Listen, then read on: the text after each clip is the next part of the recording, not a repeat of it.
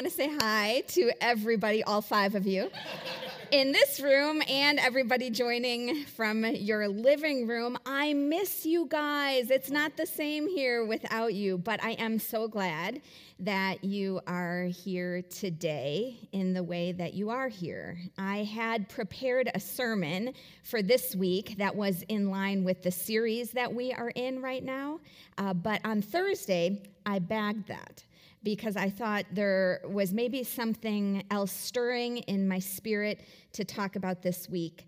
I decided to have us ask the question today, what would Jesus perhaps say to those concerned about coronavirus? And I realize you have probably heard a lot about coronavirus this week. You might be thinking, I don't want to hear anything more about that. But I'd like us to think together about what Jesus might say to us at this time, at this moment in history. You know, at times like these, we look to the prayer book of Jesus, and the Psalms are the prayer book of Jesus.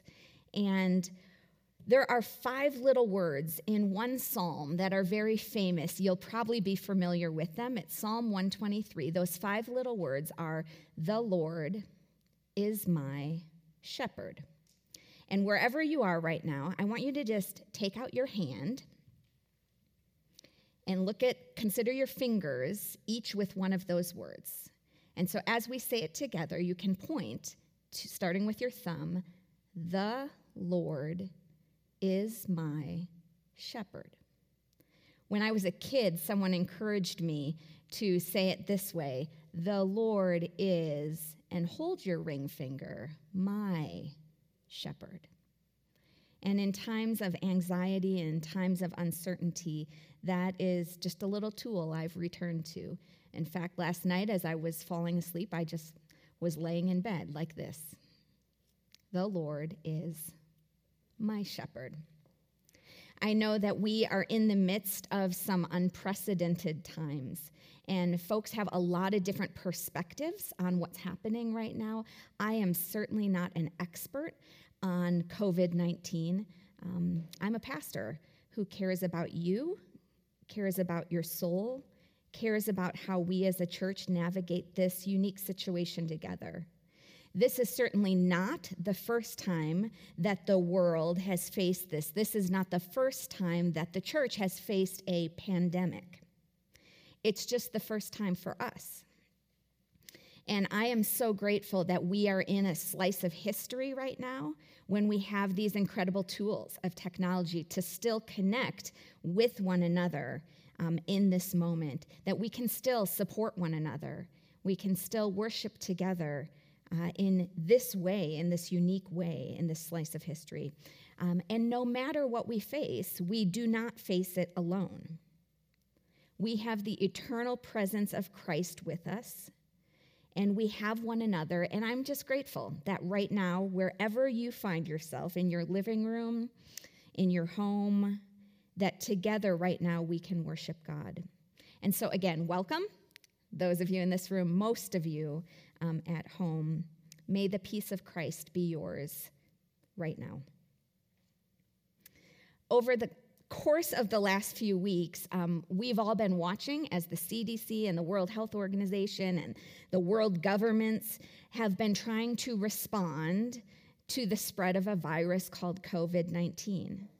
We've also watched as financial markets have kind of gotten motion sickness from the sharp ups and downs, mostly downs, in the economy, connected to fear around coronavirus. Small businesses have teetered, airlines have scrambled, countries have closed their borders, stock prices have plummeted, sporting events, corporate events, libraries, schools have begun announcing their cancellations, and it's led to a lot of sleepless nights for a lot of people. Some retirees are wondering right now, will I be cashing in my 401k to buy some toilet paper? If you're watching online, thank you, Tim. That was supposed to be a joke, so Can someone cue the laugh track? The coronavirus, though, it's led to a lot of anger for a lot of people. Some people are mad at the system or mad at the government, or mad that we don't have a pill for this, mad that the world can be a brutal place. Many people have experienced sleepless nights and fear and anxiety. I want to talk, though, about what Jesus might specifically say to us. What would he say to those who have had a very anxious week? And I want to remind us that we live in the strong and unshakable kingdom of God. That kingdom is not in trouble, and neither are we. I want to remind us that God is still sovereign, still in control. God is still good. The scriptures say we do not need to be anxious about anything, but in everything, including this, by prayer and petition, we bring our requests to God. The scriptures say that the peace of Christ that surpasses even all our understanding guards our hearts and our minds. So with that in mind, 3 things I think Jesus might say to us. I think Jesus might talk to us about home, about time, about the globe and presence. First of all, home. I wonder if maybe Jesus might want this pandemic to remind us that this world is not our home. Psalm 27 says, "The Lord is my light and my salvation. Whom shall I fear? One thing I ask of the Lord, this is what I seek, that I may dwell," where? "In the house of the Lord all the days of my life, to gaze upon the beauty of the Lord and to seek him in his temple." I just wonder if at a time like this, Jesus might remind us that the declaration of a global pandemic has not really changed anything that is most important. Like, there are periods of time when things in the world are going so great, we actually forget that this world is not our home. When things are going great, we can get pretty cozy here. But when we enter a crisis, we're reminded of a reality that actually was true all along. The world as it is right now is not our true home. A day is coming when Christ will return and renew and restore all things. So right now, we live in this now and not yet. I mean, when things are going great, when you are healthy and wealthy and the Dow is strong, it can be easy to forget that this world is broken. We can start to believe that we are like omnipotent, that we as humans are going to work everything out. We can start to think that all of the wonderful advances in science and in medicine are going to be the thing that keeps us strong. When times are going great, we start to think that we are so advanced, we can push back aging. Maybe someday we'll even have a cure for death. When things are going great, we think if we work hard enough, surely all this goodwill will bring about world peace, that we have solutions to all of our problems. When things are going great, we think the markets will always be up and to the right. Stocks will only grow in value. Real estate will always be booming. But pandemics and cancer and terrorism and 1,000-point drops in the market have this way of reminding us that this is not our home, that this world is broken. They remind us that things here right now are not the way they ought to be. We do not live in a perfect Eden, and things are not what they will be when Christ returns and sets all things right once again in this troubled world. These troubles, they remind us that this is not our true home. It's not an altogether bad thing to be reminded that we are not home yet. In 1939, C.S. Lewis gave a famous sermon titled Learning in Wartime. And at that time, of course, the crisis, the anxiety that they were facing was not a pandemic, it was a world war. And he wrote these words to remind everyone that war, the context he was speaking in, forces us to face certain realities that we often try to avoid. This is what he said in that famous sermon. War does do something to death. It forces us to remember it. The only reason why cancer at 60 or paralysis at 75 do not bother us is that we forget them. War makes death real to us, and that would have been regarded as one of its blessings by most of the great Christians of the past. What he was saying in that sermon is that war forced people to face certain truths that they would rather not face. And I think a pandemic does the same thing. A pandemic, with all its uncertainty, with all the instability, forces us to face those same things, to realize that this is not our home. That is actually a good thing to be reminded of.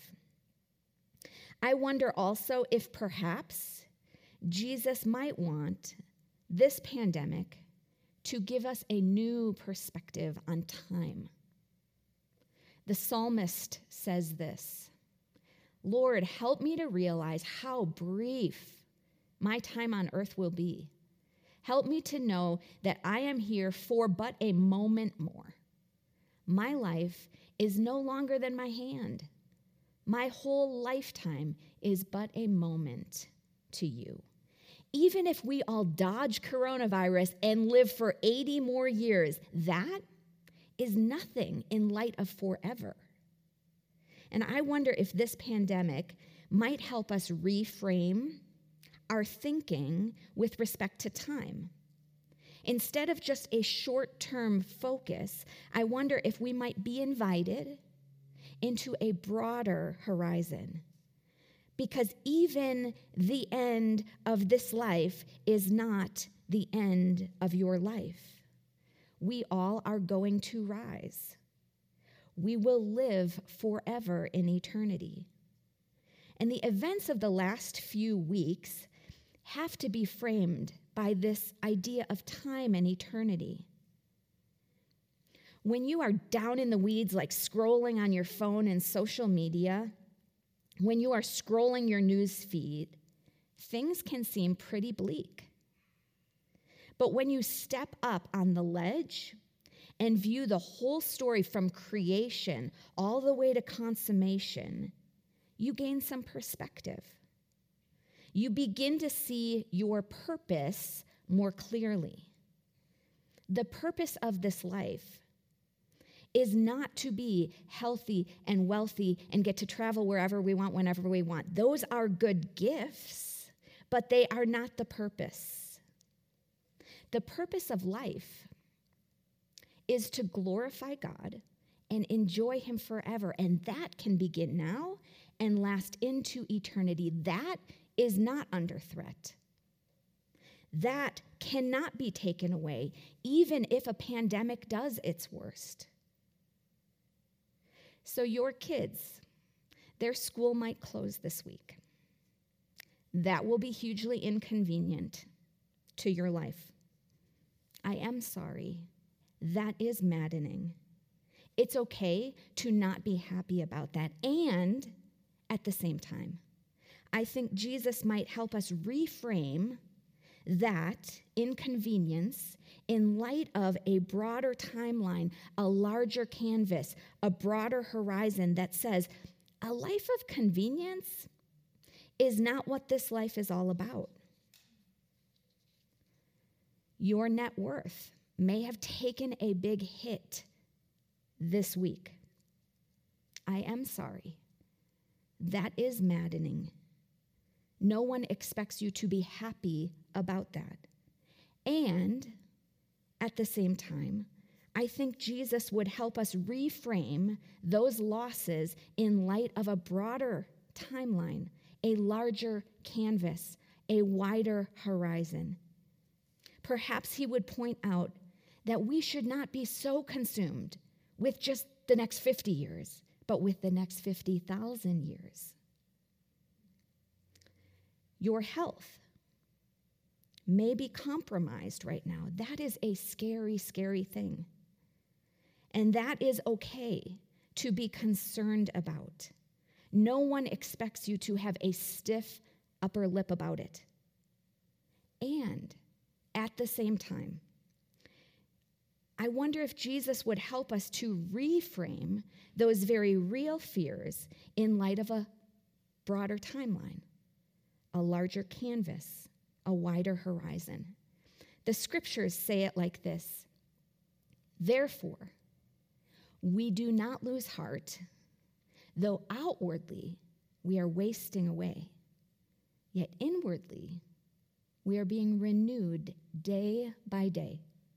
For our light and momentary troubles are achieving for us an eternal glory that far outweighs them all. For what is seen, that is temporary. What is unseen is eternal. The world is not our home.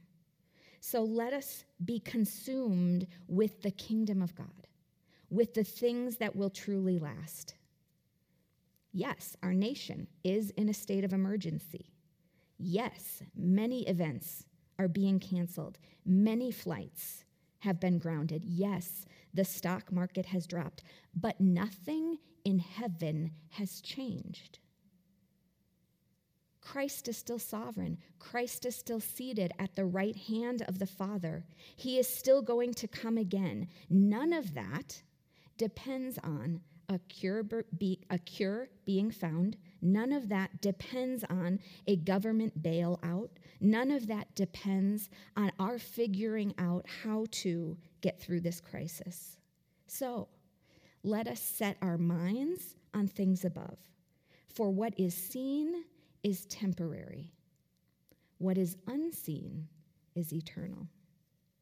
It is the invitation of Jesus to live in that strong and unshakable kingdom of God. So this week, rather than just scrolling the news feed, I wonder if we might read the Sermon on the Mount once again. It's found in Matthew 5 and Luke 6. Beatitudes, Jesus says things like, "Blessed are those who hunger and thirst now. Blessed are the poor in spirit. Blessed are those who weep. Consider the birds of the air." This week I was walking around Wash Park. There's so many amazing birds that have found a home in that park, and I just enjoy walking that loop and seeing the different unique birds God's created. And it reminds me of those words of Jesus: consider the birds. They do not sow or reap or store away in barns, and yet your heavenly Father feeds them, Jesus said. Are you not much more valuable than they? Jesus is calling us to live today in light of eternity, to do the next right thing in love. Because the one with the strongest immune system does not win. The one with the best stocks does not win.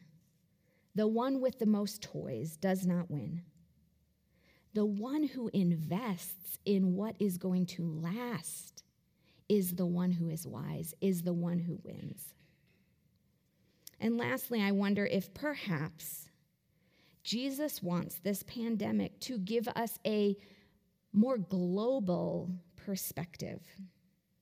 I think Jesus might have us adopt a more global perspective in this moment of time, because we may not be able to gather normally as we do in worship, and that is for sure a loss. I miss you all who are not here right now.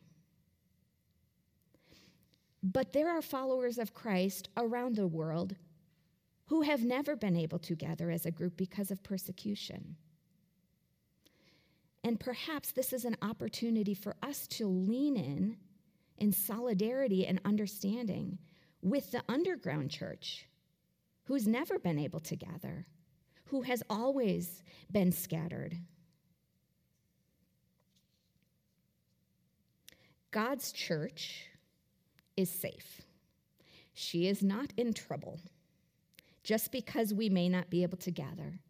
Jesus said, "I will build my church, and the gates of Hades will not prevail against it." One time, Paul of Tarsus was writing to a church that he had actually planted, and it was in a time of great anxiety. There was a ton of persecution. In fact, he himself wrote these words from prison. He knew he perhaps would die because of his faith. And against that backdrop of anxiety, instability, threat to personal safety, this is what he said. "Rejoice in the Lord always." I will say it again, rejoice. "Let your gentleness be evident to all. The Lord is near. Do not be anxious about anything, but in everything, by prayer and petition, with thanksgiving, present your requests to God. And the peace of God, which transcends all understanding, will guard your hearts and your minds in Christ Jesus." I just wonder if the invitation from Jesus in this pandemic might be to remind us once again of his constant presence. This past week, while Tim was wrapping up his time in Israel, there was one morning when I was taking the kids to school and we were running late. And so I was rushing them along, and it was a frustrating moment, and we got into the car. And Lila said, "I wonder if we are having such a hard morning because Daddy isn't here." And it was like super sweet and sad. I wonder if we're having such a hard morning because Daddy isn't here. And it was kind of a cool opportunity, just driving to school to talk together with the kids about how we live in the strong and unshakable kingdom of God. That the presence of God, that the presence of our perfect parent is always in the present, whatever that present may be. The Lord is my shepherd. I wonder if one of the things Christ might say to us in the midst of this pandemic is that he is present with us. Not only that, he understands our fear and our panic, and he is bigger than those things. Maybe God wants to remind us that his love is far greater than any pandemic, that we are never alone, that we can cast all of our cares upon him because he cares for us. Maybe he wants to remind us that if we will turn our attention to him, look upon him, gaze upon him, we will find a peace that transcends all understanding. God's promise is that he is here now. His promise is not a promise that things will turn out as we want them to. The road between here and there may be rocky. That's okay. God will always be with you, offering peace and joy and strength in the present moment. Your ultimate well-being does not depend on a vaccine, as much as we all pray and hope for one. Your ultimate well-being does not depend on a bailout from Congress. Your ultimate well-being does not depend on a stash of toilet paper or a whole lot of stockpile of hand sanitizers. It depends on something much more secure than all that. It rests on God. In God, Julian of Norwich said, all will be well, and all manner of things will be well in him. So this week, I invite you to remember that children's song, He's Got the Whole World in His Hands. He's got you and me, sister, in his hands. He's got you and me, brother, in his hands. He's got the whole world in his hands. So sleep through the night, my friends. Nothing that ultimately matters has changed. Your faith can rest in a God whose love for his children does not falter. And when that anxiety comes knocking on your door, would you pull out your hand and remember with me, the Lord is my shepherd. Let's pray together as we close. I invite you to pray together with me as Jesus taught us to pray. Our Father, who art in heaven, hallowed be your name. Your kingdom come, your will be done, on earth as it is in heaven. Give us this day our daily bread, and forgive us our trespasses, as we forgive those who trespass against us. And lead us not into temptation, but deliver us from evil. For thine is the kingdom, and the power, and the glory, forever and ever. Amen.